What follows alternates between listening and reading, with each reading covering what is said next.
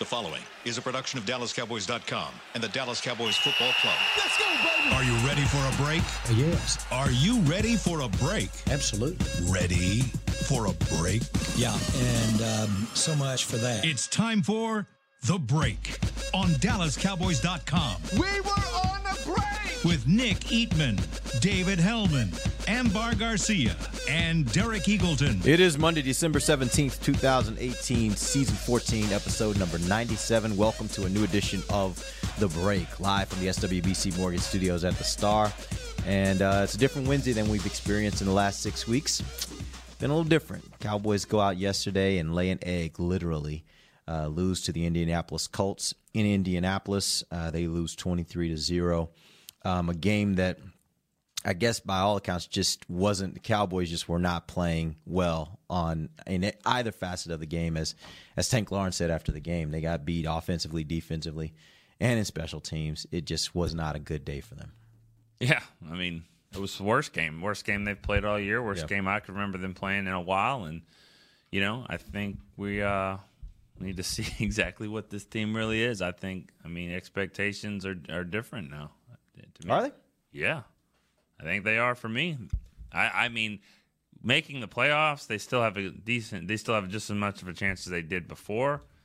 But my expectations of this team are different. If you're going to play like that, then yeah, I mean, about what type of team you can be. You're not going anywhere in the playoffs. This team isn't. I don't know. I don't get that impression. That doesn't mean that for me. I look at it and I say that they had a horrible game yesterday. I don't know if that means much for the future. Maybe it does. Maybe it doesn't. We'll find out how they respond against Tampa Bay, and we'll see how they finish this season and then what they do in the playoffs. But, you know, this happens in the NFL. There were a lot of teams yesterday that lost that weren't supposed to lose. Now, a lot of them didn't get blanked, and that's a big difference. But wow. Again, I don't know that I go all the way there off of one game. I really hate the words that are about to come out of my mouth because I despise the notion that I'm a homer. I hate it. But, yeah, no, I lean way more toward Derek's side of things than anything else. What are you trying to say about me? You're a homer? But, I mean, that wasn't directed at you. That's just direct. You are a homer, but that's just I'm not a homer. That's directed. I bring realism. That's directed at you. Don't. That's go ahead. Funny. We don't need to go free. there. Amber agrees with me. I do agree with you. Yeah, whatever. Regardless, it wasn't intended as a shot at you. Just in general, you know, I work for the team and I'm sensitive to the thought that somebody would think I'm a homer. But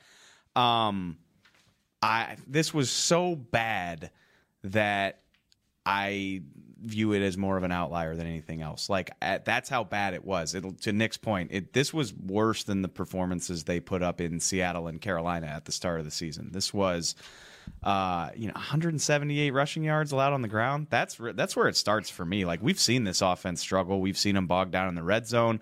We've seen the play calling go out the window. We've seen special teams problems. What else have we seen? We've seen the offensive line be completely unable to play a clean game and protect Dak Prescott. Like all of that stuff is new. To see this defense just get absolutely mauled is not that's very new. I think, I looked it up. This is easily one of the biggest rushing totals. It is the biggest rushing total they've allowed this year. I think it's the biggest one they've allowed since 2014. And 2013, they allowed this regularly when they were the worst defense in football. It was astonishingly bad, especially, I sat here on this show and talked about how Marlon Mack wasn't going to be a problem for these guys. Whoop, way wrong on that. He annihilated them. But anyway, so it was so bad that it just strikes me as being uncharacteristic. Maybe you feel a little too full of yourselves. You don't, regardless of your backs against the wall mantra, you didn't need this game as badly as the Colts did. And they're a talented football team, especially on the lines. They outplayed both lines. And so it was horrendous, but I feel a small amount of confidence that it's just more about being one of those days than some crazy trend about how bad this team is. Amber? That was one of my fears. What happens when the defense gets shut down? Right now the defense has been playing for both of them. And yes, that's not fully fair to say because, yes, they put up some things, as far as moving the ball with Zeke and all that. But in general, I would say defense has been playing for both sides, defense and offense. They've been making the game happen. And yesterday, I mean, it's scary. It's scary to think, and that's. I don't know. I don't know what they're going to be able to do if that happens again. If the defense is not able to help.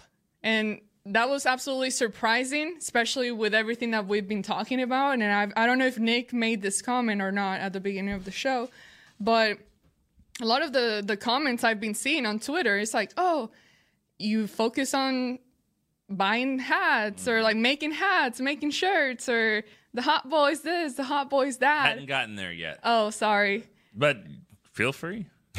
I mean, and you get pumped, and all that. But then when something like this happens, and you start wondering, and I'm not saying, because yes, you can do things off the field, and that's fine. It's not really going to affect your game, but clearly you don't want to see them getting off the bus with hard hats saying "Hot Boys," and then they give this kind of performance. You know, Marinelli said that they asked him about, what do you think about the Hot Boy stuff? And it was about 2 or 3 weeks ago, and he said, well, yeah, if they back it up.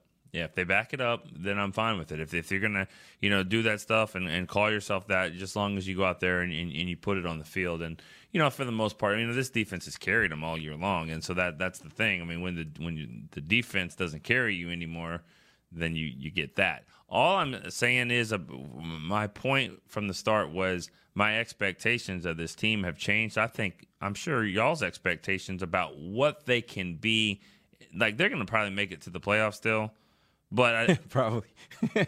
What were your expectations about what they can? Well, maybe that's the part that's a little. Yeah, maybe overinflated that a little bit. Yeah, I mean, it's like I still think they're going to make the playoffs, but I just feel like if you go out and put a performance like that on tape, then you're not the type of team that's going to go win 3 games. You're not going to the Super Bowl. Okay, so do you think a similar thing? I know it wasn't as bad, but do you think a similar thing of the Rams today when they were at home and they got beat down like that by the Eagles? Well, the Eagles finally have their starting quarterback in there. Right. They got the guy that they should have had in there all along, right? But I think that's kind of the thing when you look at this, and that's why to me it's just I look at the entire season. Yeah. And what I know about this team through the entire season, except for yesterday, is this defense is really good. They didn't play like that yesterday. Now, if they go back next week and Tampa Bay just runs up and down the field scoring points on them, they have no answer for it. Now I'm like, okay, so maybe what I thought of this defense really isn't true. But I know in the NFL, there are times when a team hits, the Saints offense is not bad because the Cowboys shut them down.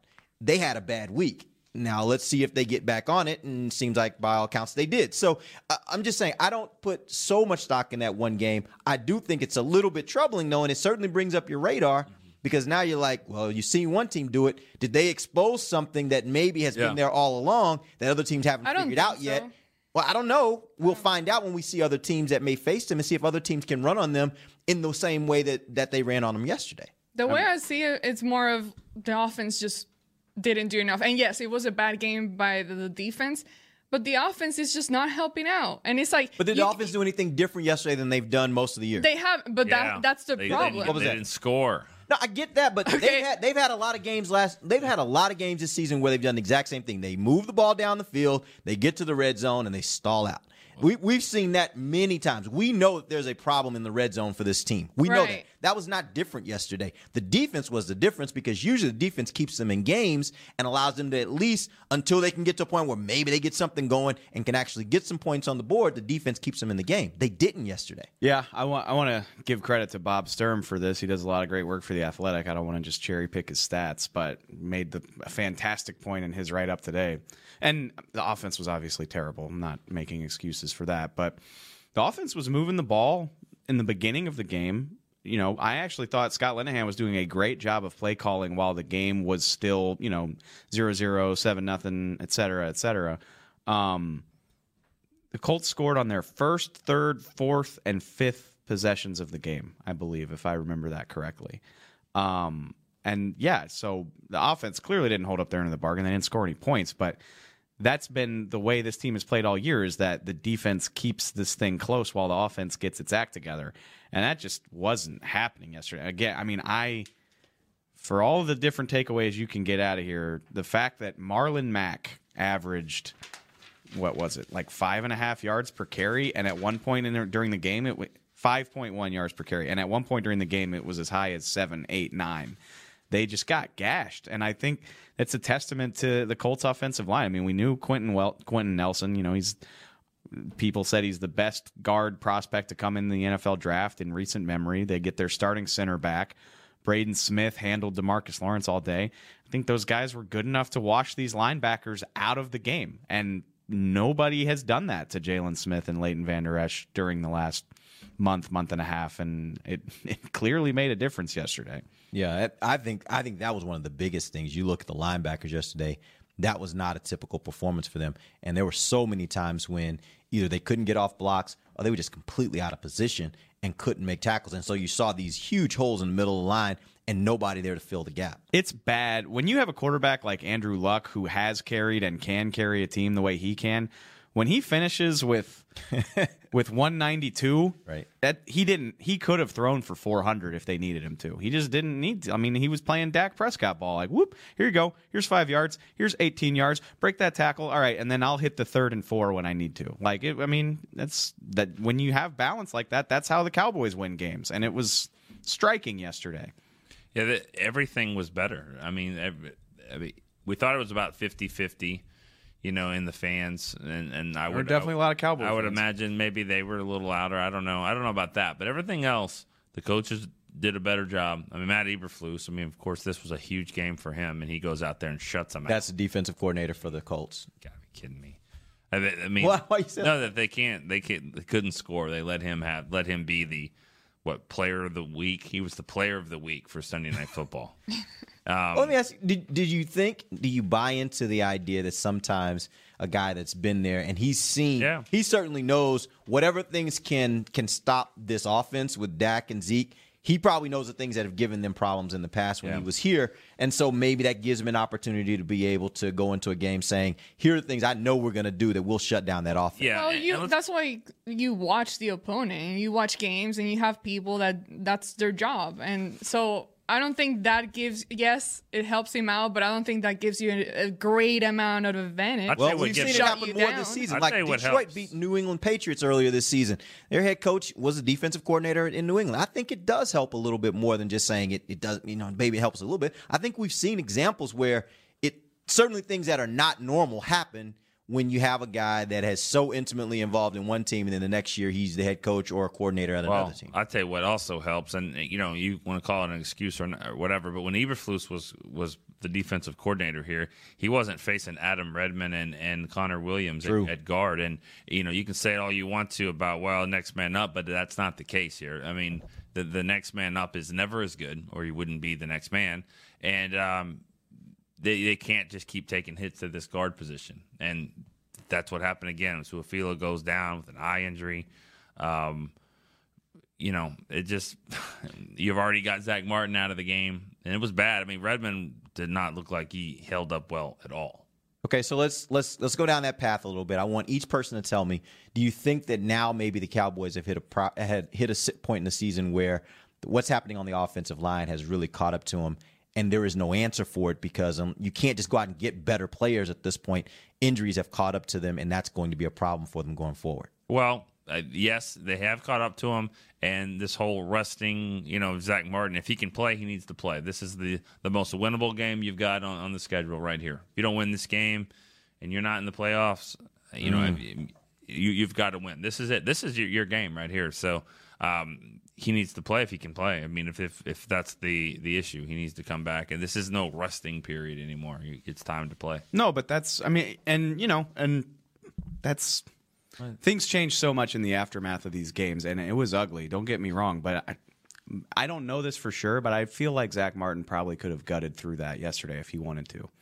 Not that if he wanted to, but if they had, if they had to have that, if they were, 500 and it's win or don't make the playoffs, I feel like maybe he could have gutted through that. But they didn't have to do that. He gets an extra week, and I feel much more confident that he'll be able to play against the Bucs because of that. Mm-hmm. Su'a-Filo, from all the reports, is gross, nasty eye injury. It sounded like it really, really hurt, but the reports coming out this morning are that he should be all right. So Yeah, I mean, obviously they've dealt with a ton of injuries on this thing, but I think they can get themselves geared up for this game, and that's part of the nice thing about having this cushion is, they can hopefully get Martin back for this game. I don't think Su'a-Filo will have to miss it, so they can weather this. And as much as you want to overreact to an ugly loss, it doesn't change that they should be in a better spot playing the Bucks. You know what sucks is that going to training camp, heading into training camp, I really thought this offensive line was looking pretty good. I thought they had done their homework and brought in some guys to help in case Tyron Smith went out or whatever. So I'm like, man, I'm excited. I'm excited for this, and I'm glad they finally were able to take, prevent things or, get back themselves up with something. And now look at this. Like, everybody on the O-line basically has suffered something except for Joe Looney. He's the only one. And then Lyle's still playing. Lyle, yeah, he hasn't. But didn't he have something that he dealt with? Like, nothing major, but he got a little banged up. But the thing, Lyle, penalties. Yeah, he has not up and down. Yeah. So that he hasn't played well, right? Yeah, so it's like a mix of different things that just have happened, and they've been hanging on to that, and I think there's a rap song that says, "If it ain't one thing, it's another." You left the word out. Another. That's kind of what I think. That's kind of what it's been. Two, I think. Yeah, go ahead. It's a compound word. It's a kind of hyphen. Fantastic example of life in the NFL. I mean, this Dallas line was the talk of the league for so many years. They were so good. It was so effortless. What's Travis Frederick's long-term future? Do you need to spend draft capital or free agent capital at tackle? Like, I wonder about that. I'm not trying to end Tyron Smith or Lyle Collins' career. I think they're both good players, but it's certainly something you should have your mind on. And then you look across the line at Indy. Andrew Luck got murdered for most of his first 4 years in the league, and now you're like, oh my God, these guys are great, and they're young, and they're gonna. Having watched that game and knowing what I know about their roster, I expect them to be an AFC contender for years to come, based on that line. Although what you just started, of course that doesn't. Of course that doesn't mean anything. Yeah. But because you get 2 years from now, and all that can be different. They've got the foundation to have a really great team. Yeah. But and meanwhile, like, you're sitting here with the Cowboys, like. We had the foundation in 2016. And it's not Jaguars gone. had the foundation last year. It ain't gone, but it certainly doesn't look great. And it is a not for long league, that's for sure. All right, let's take our first break. Let's come back, and we're going to dive a little deeper into some of the parts of this game that were troublesome. We'll also get some calls. Give us a call, 888-855-2297. We want to hear from you guys throughout the show. Again, the number is 888-855-2297. We'll be right back. If you're like me and you love... if you have a thing, then cutting the cord is scary. But then I found out I could switch to DirecTV Now and still get the live sports I love. No satellite needed, no bulky hardware, no annual contract, just... Get the live sports you love. Try DirecTV Now for $10 a month for 3 months. Visit DirecTVNow.com. DirecTV Now. More for your thing. That's our thing. Use code REALDEAL. Limited time. Price for little package. After 3 months, renews monthly at full price. Currently minimum $40 unless canceled. Prices may change. New subscribers only. Cancel anytime. Content varies by package and may be limited. Restrictions apply. Do you want the most interesting, up-to-the-minute Dallas Cowboys news straight from the Star in Frisco? How about exclusive and on command? That's right. News and nuggets you can't find anywhere else. With our exclusive Cowboys content on Alexa, you can have all the answers, secrets, stories, and more. What's Stephen Jones thinking during a game? What's Joe Looney's favorite pregame meal? We take your questions to Cowboys players and coaches, and you can hear the answers directly back to you. Just say, Alexa, open Dallas Cowboys. Star Sports Tours is the only official fan travel partner of the Dallas Cowboys, offering exclusive game weekend travel packages with sideline access and photo ops with current players, alumni, and cheerleaders. That's not all, though. You'll get to talk X's and O's with Senior Director of Player Personnel Will McClay, and of course with yours truly, me, Brian Broaddus. You can trust the official fan travel partner of the Dallas Cowboys, and with us, you'll travel like a pro. Visit cowboystravel.com to book your travel package today. Want to use what the pros use? How about the official men's skincare brand of the Dallas Cowboys, Jack Black? Right now, you can get the Jack Black Playmaker, a curated collection of Cowboys locker room favorites for just $10 with free shipping. The Playmaker includes 4 Jack Black skincare favorites, plus a full-sized Intense Therapy lip balm and a Cowboys can cooler. Go to getjackblack.com/Cowboys and use the code word Cowboys. The Jack Black Playmaker, $10, free shipping. While a player can look good on paper, it's when he's out on the field that you really find out what he's made of. That's why the Cowboys rely on more than just stats and scouting reports when building their team. When picking a tractor, it's why you should rely on more than just specs and features. You've got to take it out and put it to the test. The Cowboys did when they named John Deere their official tractor. Experience one for yourself. Visit myjohndeeredealer.com/football. Back to the break. Welcome back. It is the second segment of the break, live from the SWBC Mortgage Studios at the Star. We'll be taking questions throughout the show. 888-855-2297 is the number. We'll jump real quick to a phone call that we have from Ricardo in California. Ricardo, what up? Ricardo, are you there? Are you there? All right, tell you what. No, Ricardo. We'll give him a second to get Ricardo back on the line. Ricardo. And, sorry. Ricardo. Okay, calm down. All right, so in the meantime, though, let's talk a little bit more about this game, a little more in-depth about this game. When you look at the way that the Cowboys offense and defense played yesterday, they get behind, and I don't know, you guys can tell me if I'm wrong, I don't think by the time they got to 17-0, that was the biggest deficit that they've played from this season. Not quite. Okay, what was 20-0. 20-0. They were down 18 in Seattle. Okay, got it. It seems to me, well, it doesn't just seem to me, it's very apparent that this is not a team that has what it takes to play from behind because of the way it's constituted. It's constituted on playing good defense, running the ball. The passing game is probably the weakest of those three things. Is that a concern for you guys as you go into the playoffs when you think about this team and how they would perform against some of those better teams in the NFL, that playing from behind doesn't seem to be a strength for them?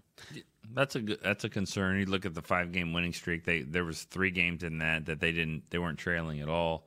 One of them, Washington, they were just trailing just for like one drive, and then they took the lead. So yeah, this winning streak was built on the fact that they had a lead early, and they play well to that. When they're down, like they were in Carolina and Seattle and where else? Washington. They didn't Houston really. Too.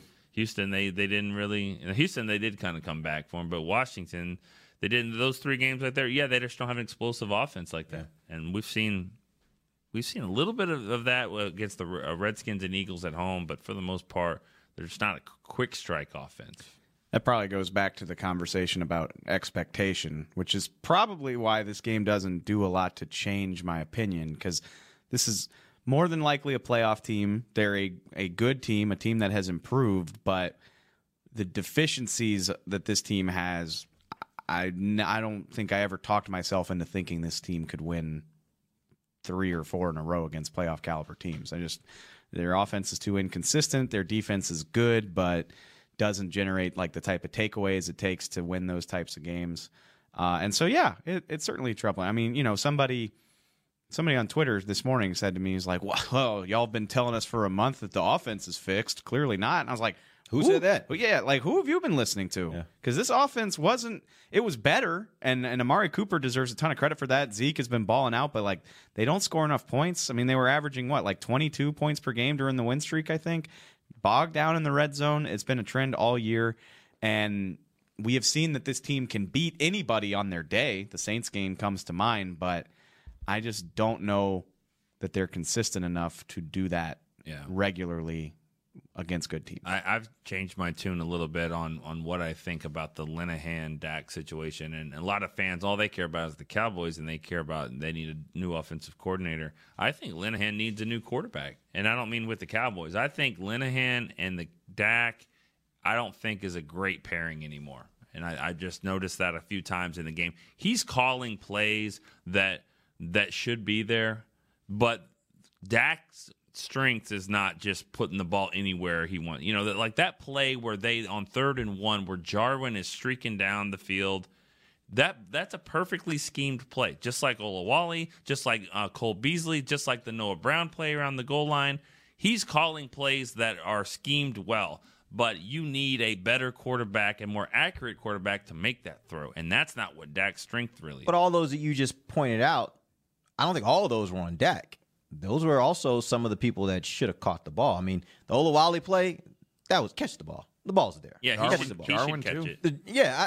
I don't the think Jarwin's those. a bad throw by Dak to me. I don't know if I completely agree with that. Get it out there. It wasn't a good throw, but I've seen the replay enough times. Like, it was in between his hands, and then he bobbled it before the defender even got there. Right, that's not a great throw, which I agree. I think I heard you say that in the press box yesterday, is like, Linehan seems like he's calling plays for a Breeze or a Stafford more often than not. Like, guys who just have a different skill set than Dak does. And I think in a different set, he could be. I mean, I get that. I guess my point still is, though, I think that some of those plays that you pointed out, I think maybe it's the caliber of the receivers that he's throwing to. Like that throw to Jarwin, it wasn't a perfect throw, but if you had a higher quality tight end, he probably makes that catch, right? And so that's my point. Like, I just think that what they've given him outside of Amari Cooper is a bunch of very average guys that may not be able to make some of those more difficult catches. I agree with you, but again, I mean, you could still perhaps call a better play for that quarterback in that situation. I mean, Jameis Olawale should have caught that. But are we overthinking it maybe a little bit here? Maybe on third and one you don't even throw to him. Exactly. Because maybe he's a blocker, not a catcher. And the same thing, should Blake Jarwin have caught it? Yes. Was he open? Yes. I can't fault the play call, but did that have to be the call? It was third and short, wasn't it? Yeah, it was third and one. It was third and one. So again, I get it. Again, well, we can talk about this until we all are blue in the face, but it's the age-old, like, well, they know we're going to run, and so we shouldn't run. And maybe they shouldn't have because Zach Martin wasn't in there. I don't know, but some of these calls seem a little overcomplicated for the situation at hand. Because thinking of the kind of things we've talked about on this show where we're like, all right, and Nick, this is one of your big things. If you get down a certain situation and it's 2 downs, then that should affect your play call. If in this instance they felt like, okay, we know we're going to go for it on 4th, we feel fairly certain that our running back and our offensive line can pick up a yard if it gets to 4th and 1. Let's try something a little different, something a little bit creative. And the play actually gave you a chance. You guys just couldn't catch the ball. Then is it hard to fault the play caller in that situation? It's the same exact thing with the Atlanta game. Like, I can't sit here and murder Scott Linehan for Cole Beasley not catching an open touchdown. And or Brown. Or Dak not getting, which for all the Dak haters, I said this yesterday and people thought I was hating on Dak or the offensive line. Andrew Luck did the same thing. They schemed T.Y. Hilton across the end zone, and it was such an easy catch. And Luck missed the throw because there was a guy in his face.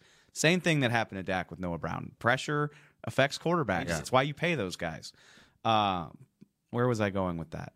I don't know. But I can't kill these play calls. But at the same time, maybe this is the Madden player in me. I grew up playing video games.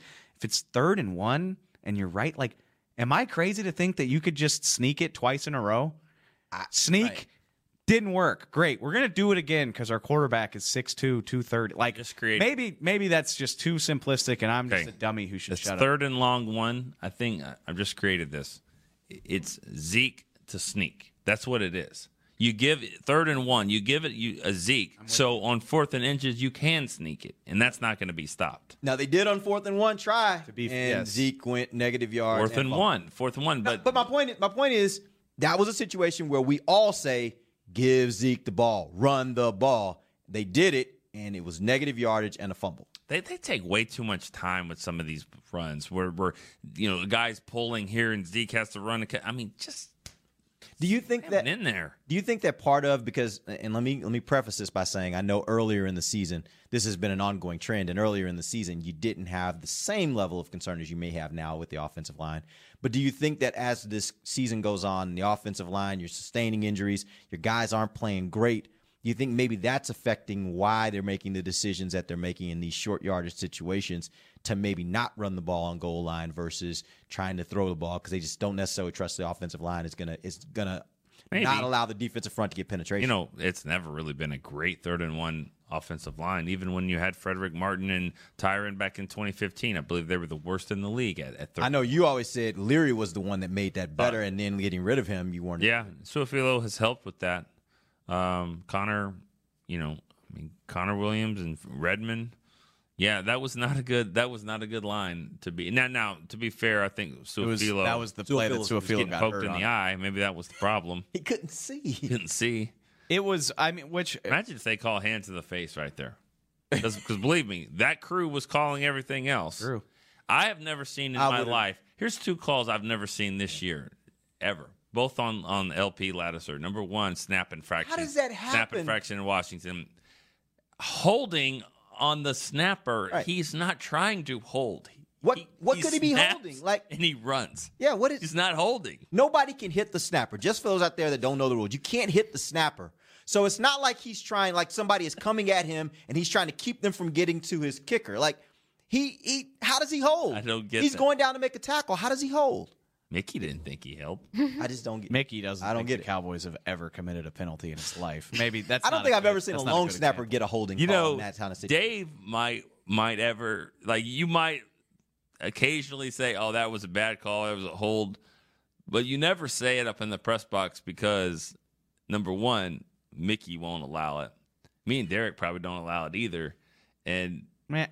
But I mean, the officiating yesterday was terrible, and I'll give you 2 from the Colts should be mad about it as well. I mean, T.Y. Hilton taunting, are you kidding me? And they had a block in the back, which just because Byron Jones turned around doesn't mean it's a block in the back. That's really bad calls in that game. This is a weekly refrain now that every week you watch games and you say, what was wrong with the officiating? Byron Smith. It's at a point where it's just kind of on both sides. Byron Smith's got to figure out how to block because what he's been doing for years, grabbing a guy like this and throwing him to the ground, like, that's not working anymore, I guess, because that is now called a hold. I'll say this is not a shot at Mickey, and it's not a shot at either of y'all because it's happened in every NFL press box I've ever gone into. But like when I was coming up in college and high school, like getting my start, it was drilled into me by like my professors and my advisors. It's like, you shut the hell up in the press box. Like, it is a professional. They've never been in the Redskins press box. No, working ever. It was drilled into me my whole college career. Is like, you don't say S. Like, you are there to cover a game. You are not there to blah blah blah blah blah. So I don't talk in press boxes, at least not at a loud volume. And so I take this job, and I'm like, this is the big leagues. You really got to be professional. My God. Every press box. It's Washington. It's everywhere. It's all of them. It's everywhere. And it's our people, and it's the opposing. Like, it's a free-for-all, and it's really ridiculous. Is. But anyway. Sometimes I'm waiting to see, is there going to actually be some back-and-forth talk? Because it gets going, and then before you know it, people are saying stuff to each other. Philly is the worst. Oh, it is, yeah. Phillies and Nickel offers some commentary back, and so does. Oh, Nick loves to just kind of throw something out there, just so everybody around can hear that I'm talking to you, but I'm not going to say it directly to you. The implier. I never would have dreamed as a young college all the time. Okay, maybe. Yes, facts. I'm trying to just remember. I can't think of a specific example, but like Nick will just loudly be like, "Hey." Everybody's got their issues. Derek, if anybody is doing anything annoying in the press box, you hate it. Like if someone's phone rings or something, or someone says a stupid joke yesterday about, it looks like a Mack truck out there. You're like, yeah, that's funny. No, I don't. I don't say anything. I just kind of look like, that's seriously. I could have never dreamed as a young, teenage sports writer that the NFL press boxes are some of the least professional environments I've ever been in my life. You got that right. Anyway, the refs suck. The refs always suck, and I just don't have time to care. I really don't. This is, again, not a shot at y'all. I hate even talking about it. It happens in every game. It happens to both teams. If you think there's some type of bias, I don't know what to tell you. Well, the fact is, it's not going to change. It's just the faster and the faster these guys get, the harder it is to call an NFL game and we get the benefit of seeing it up high. We get the benefit of seeing slow motion replay. When you're watching it in real time, you got to make a split-second decision. I don't want to kill the guys like that and be like, oh wow, they're horrible, but. It's just officiating is hard, and you're not going to get them all right, and we're seeing the result of that. And also, one of the things that I do in every game, and I've done for like the last 10 years, is I write that article about 5 plays. Don't forget about these 5 plays. And a lot of the times, those plays are some kind of penalty. It's a penalty that changed things. And one of the example of them in the game, right before the halftime, they have a third down. The Colts, it's 7-0, and the Cowboys make a stop. They finally make a stop, and the punt team is going onto the field. And right as they're doing that, that's when the official throws the flag on Anthony Brown for holding on a play that happened before the pass. They talked about it because the pass was deflected, so you can't call pass interference. So it was holding before the throw. So if it was holding before the throw, then the throw is made, and then it's incomplete, and the whistle blows, and then you throw the flag, then that's clearly a sideline call that was called from the Colts sideline. And actually, it was the Cowboys sideline. The guy threw it from the Cowboys sideline. So I don't know, like that changed everything. They got the first down, they drove down, they get a field goal, and that changed the momentum of the half. And so you just look at calls like that and go, wow. I mean, they really do affect the games. I mean, so these officials, I don't call them crooks like other people do, but I mean, they do. There's no doubt they affect the game. Of course they do. And they affect it for both teams. I mean, that's really my point is that I get that. At the end of the day, it's a wash. And so it's no point really arguing it. But when you're creating calls off things that you think that you see on LP holding when that's not his job is to hold. He doesn't want to hold. So why calling that? That was big too, because that put it from the 6-yard line to the 16. You can be a little bit more aggressive at the 16 than you are going to be at the 6. I still think. Of course, the way they were running the ball. They would have got it. You put them on the 1. I mean, it doesn't really matter. Their kicker was better than the Cowboys kicker. Yeah, best kicker ever. Yep. First ballot Hall of Famer. No. What? Should Has be. there ever been a kicker that's been first ballot? He should be a first ballot Hall of Famer. He's definitely done it in a long time and with some real consistency. That's one of my hottest NFL takes. Adam Vinatieri, first ballot Hall of Famer. Yeah. All right, let's take our final break. Let's come back. Let's get some questions. I know we got Joe on the line. We'll get to him when we come right back. You guys can also call us 888-855-2297. We'll get to some calls. This is DallasCowboys.com radio. While a player could look good on paper, it's when he's out on the field that you really find out what he's made of. That's why the Cowboys rely on more than just stats and scouting reports when building their team. When picking a tractor, it's why you should rely on more than just specs and features. You've got to take it out and put it to the test. The Cowboys did when they named John Deere their official tractor. Experience one for yourself. Visit myjohndeeredealer.com/football. It's time for Tailgate with the OtterBox boys. OtterBox, the makers of those crazy protective phone cases? The one and only. They're also wild about protecting parking lot parties from sad drinks. It's why they made Elevation tumblers. Rumor around the crockpot is they're made from stainless steel with a copper lining to keep temps hot or cold. True, they even come in 7 different sizes, up to 64 ounce, the Growler. I like how OtterBox drinks. Thinks. And that's been Tailgating with the OtterBox boys. Check out all the colors and sizes of their Elevation tumblers at OtterBox.com. Want to use what the pros use? How about the official men's skincare brand of the Dallas Cowboys, Jack Black? Right now, you can get the Jack Black Playmaker, a curated collection of Cowboys locker room favorites for just $10 with free shipping. The Playmaker includes 4 Jack Black skincare favorites, plus a full-sized Intense Therapy lip balm and a Cowboys can cooler. Go to getjackblack.com/Cowboys and use the code word Cowboys. The Jack Black Playmaker, $10, free shipping. Star Sports Tours is the only official fan travel partner of the Dallas Cowboys, offering exclusive game weekend travel packages with sideline access and photo ops with current players, alumni, and cheerleaders. That's not all, though. You'll get to talk X's and O's with Senior Director of Player Personnel Will McClay, and of course with yours truly, me, Brian Broaddus. You can trust the official fan travel partner of the Dallas Cowboys, and with us, you'll travel like a pro. Visit cowboystravel.com to book your travel package today. A man's Stetson doesn't just protect him from life's elements. It projects an unstoppable and legendary spirit, just like the men wearing silver and navy on the field every Sunday. Since 1865, Stetson hats are American-made with pride right here in Texas. They are still the official crown of all self-respecting Cowboys. And Stetson is proud to be on the field with America's team. Find Stetson hats in the Pro Shop or at Stetson.com today. Back to the break. Welcome back. It is the final segment of the break, live from the SWBC Mortgage Studios at the Star. Nick, tell us about. Guys, it's that time. It's that time you should probably start thinking about Christmas shopping if you haven't gotten there already.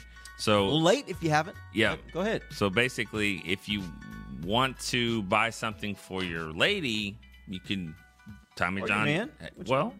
Okay, Tommy John. We yes, have ladies yes, listeners out definitely. there that have. I know, and I said guys. Hold on. I said guys. So if you want dudes can buy underwear for dudes too. That's true. Right that there? happens at training camp. Anyways, doesn't matter who you are, who you're buying it for, or what you like and all that stuff. TommyJohn.com is the place for you because everybody needs underwear. So if you need a gift or to buy, if you need someone says, "Oh, what can I get you?" TommyJohn.com. Go do some shopping. All right, great. Thank you, Nick. We've got a very special moment that's going to be coming up here in a second. Amber has a vent. She wants to vent a little bit. But before we get to that, Joe's been holding for you more might than a want to segment. do So that let's get first. to Joe from New York, and then we'll come back and let Amber vent a little bit. What you got, Joe?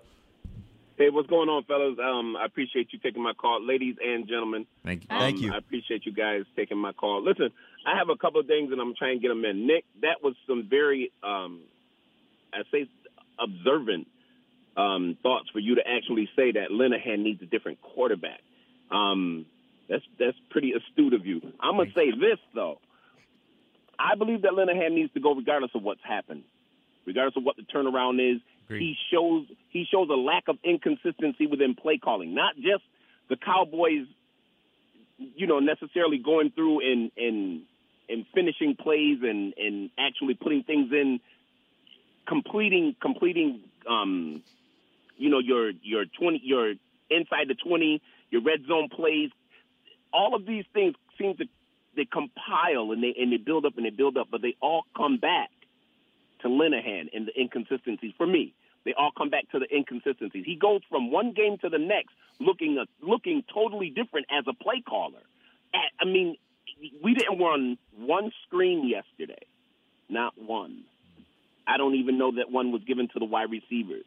Another thing was the idea that we should play with the line a little bit, and I'm thinking of Fleming moving to the right. I'm thinking of Lyell moving back to guard, and I'm thinking of Suafilo moving inside to where Zach is.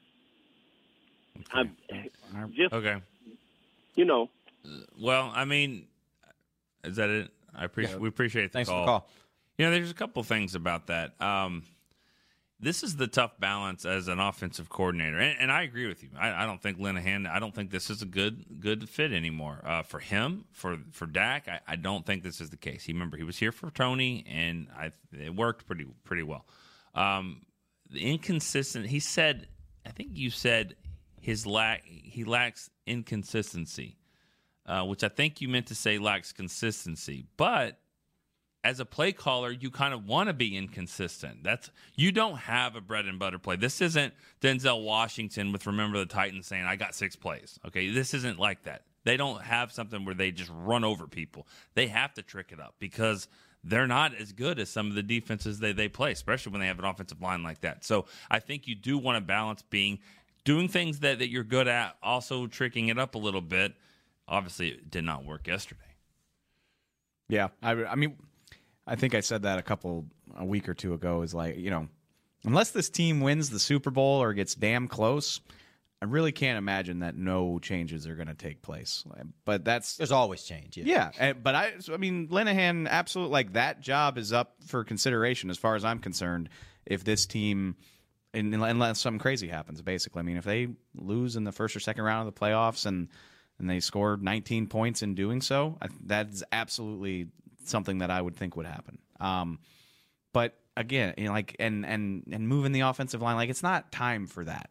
We know what this team's deficiencies are, and now is not the time to try to make sweeping changes. The bye week is one thing 8 freaking weeks ago, and you're 2 games away from a potential playoff push. And it's just not something that I concern myself with at this moment in time. That doesn't mean I don't want to talk about it. It's just we are what we are, the cake is 95% baked at this point. What are you going to drastically change? Yeah, the one thing I will say, Nick, though, about the inconsistency, I get his point because there are, and what I thought he was referring to is when you see something that they do successfully one week that you say, hey, maybe you ought to incorporate that more into your offense in future weeks. And we've seen that throughout this year. Screen work, they didn't go back to it like he said this last game. That's not true, though. They ran a few screens. They definitely did. Well, but I guess that was the example they gave. My point was you can look at earlier this season when they'd have a game when they would get Tavon involved, and then the next game, nothing. Yes. There would be games earlier this season where Dak would run the ball well, and then the next game, nothing. It's like it's that kind of thing where I agree. You We see saw that some last things year, that, too. but that's what I'm saying. You see some things that are working well, and then all of a sudden the next week it's like, no, we can't do that because maybe they're expecting it. Maybe they just decide not to do it. Maybe he forgets. I don't know. Has Dak run the ball on purpose in the last month? Not really. Yeah. Not really. There's a little bit. They'll do it probably once or twice a game, and usually they save it for those critical moments of the game. He had a touchdown on one, and so which game? I'm sorry. It was the one where he ran up the middle and dove for the end zone. Atlanta. I don't remember. Was that Atlanta? Mm-hmm. Right in front of us, Atlanta. But my point, I think that's what he was more getting to is just that inconsistency of not sticking with things that actually work. You just kind of forget to use them in the next game. No, I agreed. I agree with most of what the caller is saying. I just you are trying to be somewhat inconsistent. If you had things, I think that he thought they could just run all the time, but I don't know if they really have that. Are we getting close to the rant here? This is it's coming. Is it about this? It's coming. It's coming. You do that. It's a cliche. This team doesn't have an identity. I mean, on offense, they don't have an offensive identity. It's true. They do not. They don't. They have. You think they do? No, they have They know what they want to do. They just can't do it. But the thing is, even the thing that they want to do, the thing that you would think is their identity, running the ball. In so many moments when you think, okay, this is when you should run the ball, they're like, nah. They don't trust. So that's not themselves really to your do it. identity, then. Right? They don't trust them, and I guarantee you, somebody will ask Scott Linehan about it on Thursday, and he'll slyly say something like, "Well, I mean, you saw what happened when we ran it on 4th and 1, didn't you?" That'll be his backup. Maybe shut up. Which, hey, whatever. Before you do that, I'm going to be nice. This is something I've had on my mind. And I want to be nice and say I really appreciate Jason Garrett. I thought it was cool. I want to know the exact situation. I'm sorry. Fourth quarter. 4th and 12 from the Indy 26.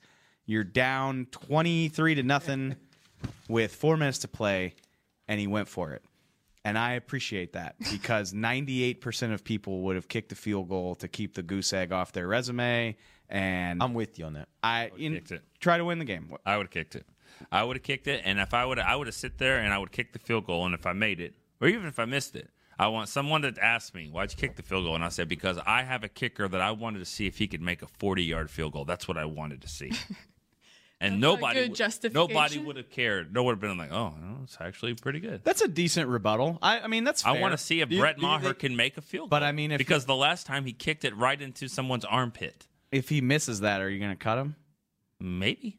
See, again. Wait, if Maher misses a 40-yard field goal against the Colts, I don't think they would have. To bring who? Yeah, I don't know. Exactly. At this time, I don't think they would have cut. I know we already had that conversation. Well, I don't trust that the guy that's sitting on his couch in mid-December is better than Brett Maher.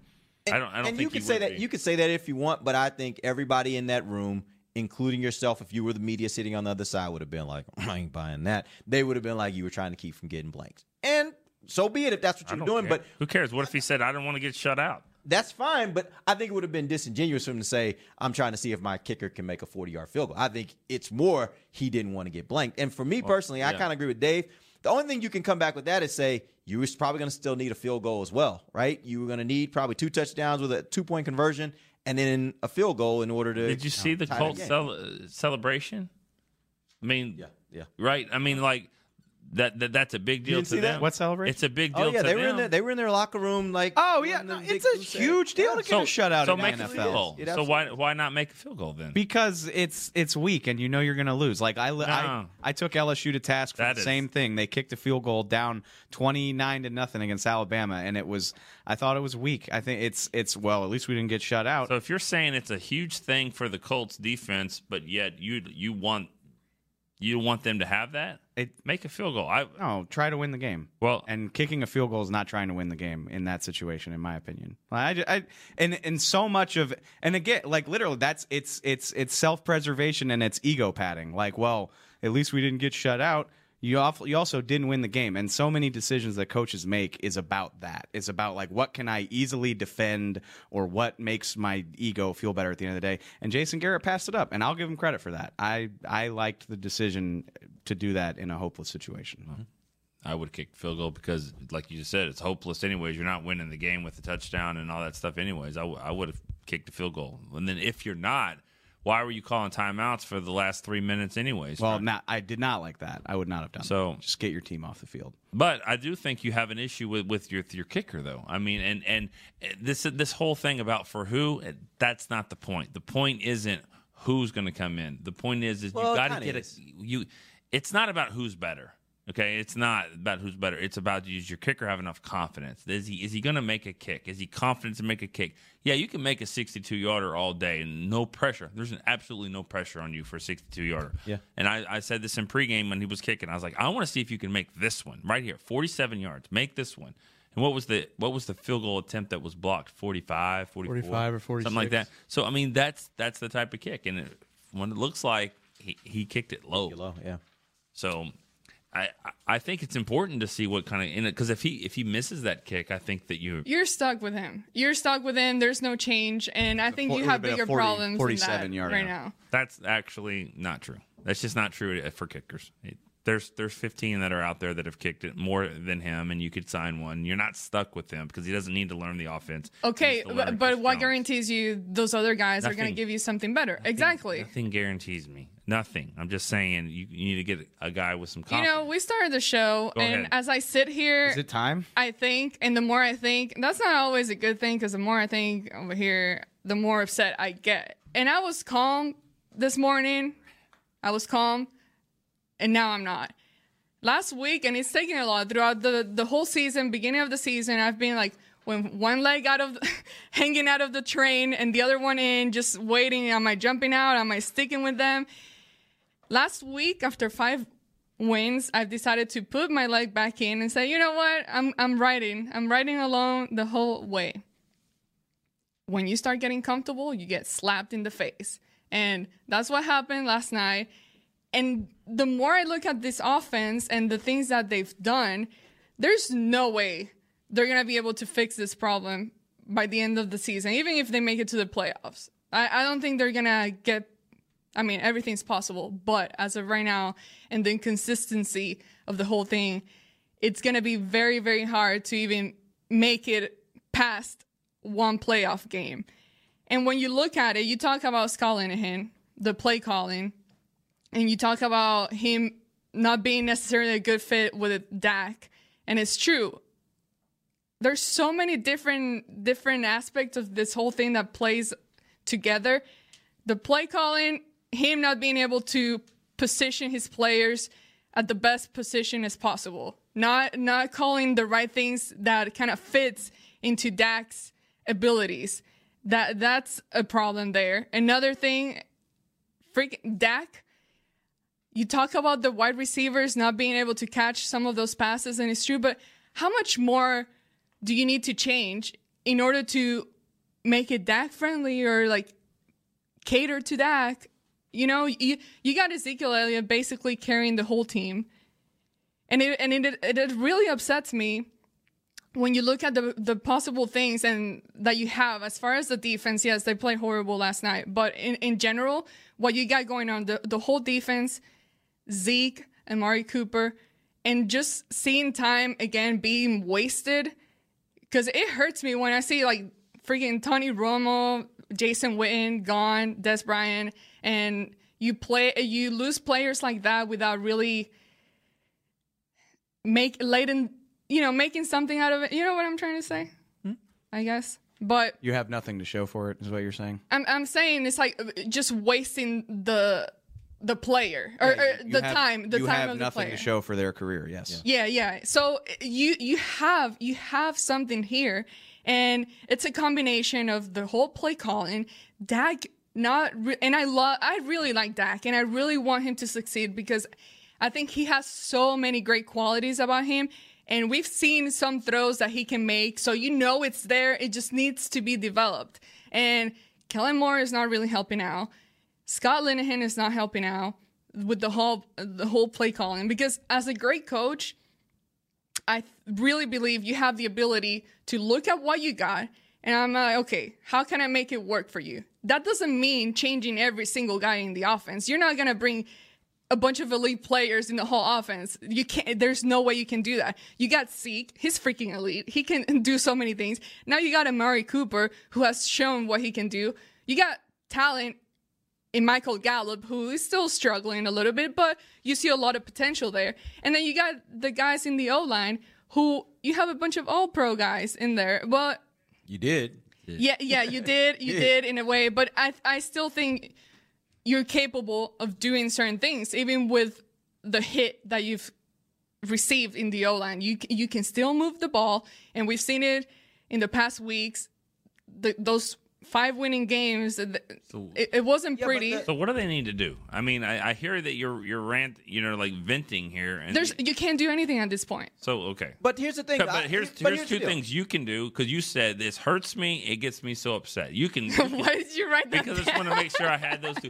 That's no one thing you can do. You shouldn't let the Cowboys hurt you or get you upset, because that's what they do. That's what this team does. And I understand what you're saying is what fans are feeling right now. They're upset. They're hurt, and that's what happens, and that's what's so frustrating about this team is the minute you think they're one thing, they're really not. But let's also be clear, like all that stuff you just talked about offensively, that ain't different. That game that they won against the playoff team that they actually beat, which is the New Orleans Saints, the offense was pretty bad in that game too. Yeah, they scored more points, but they were bad in that game. Yeah. They didn't play a great game that game. Yep. If this team is going to do anything in the playoffs, it's going to be because they have an amazing defensive run.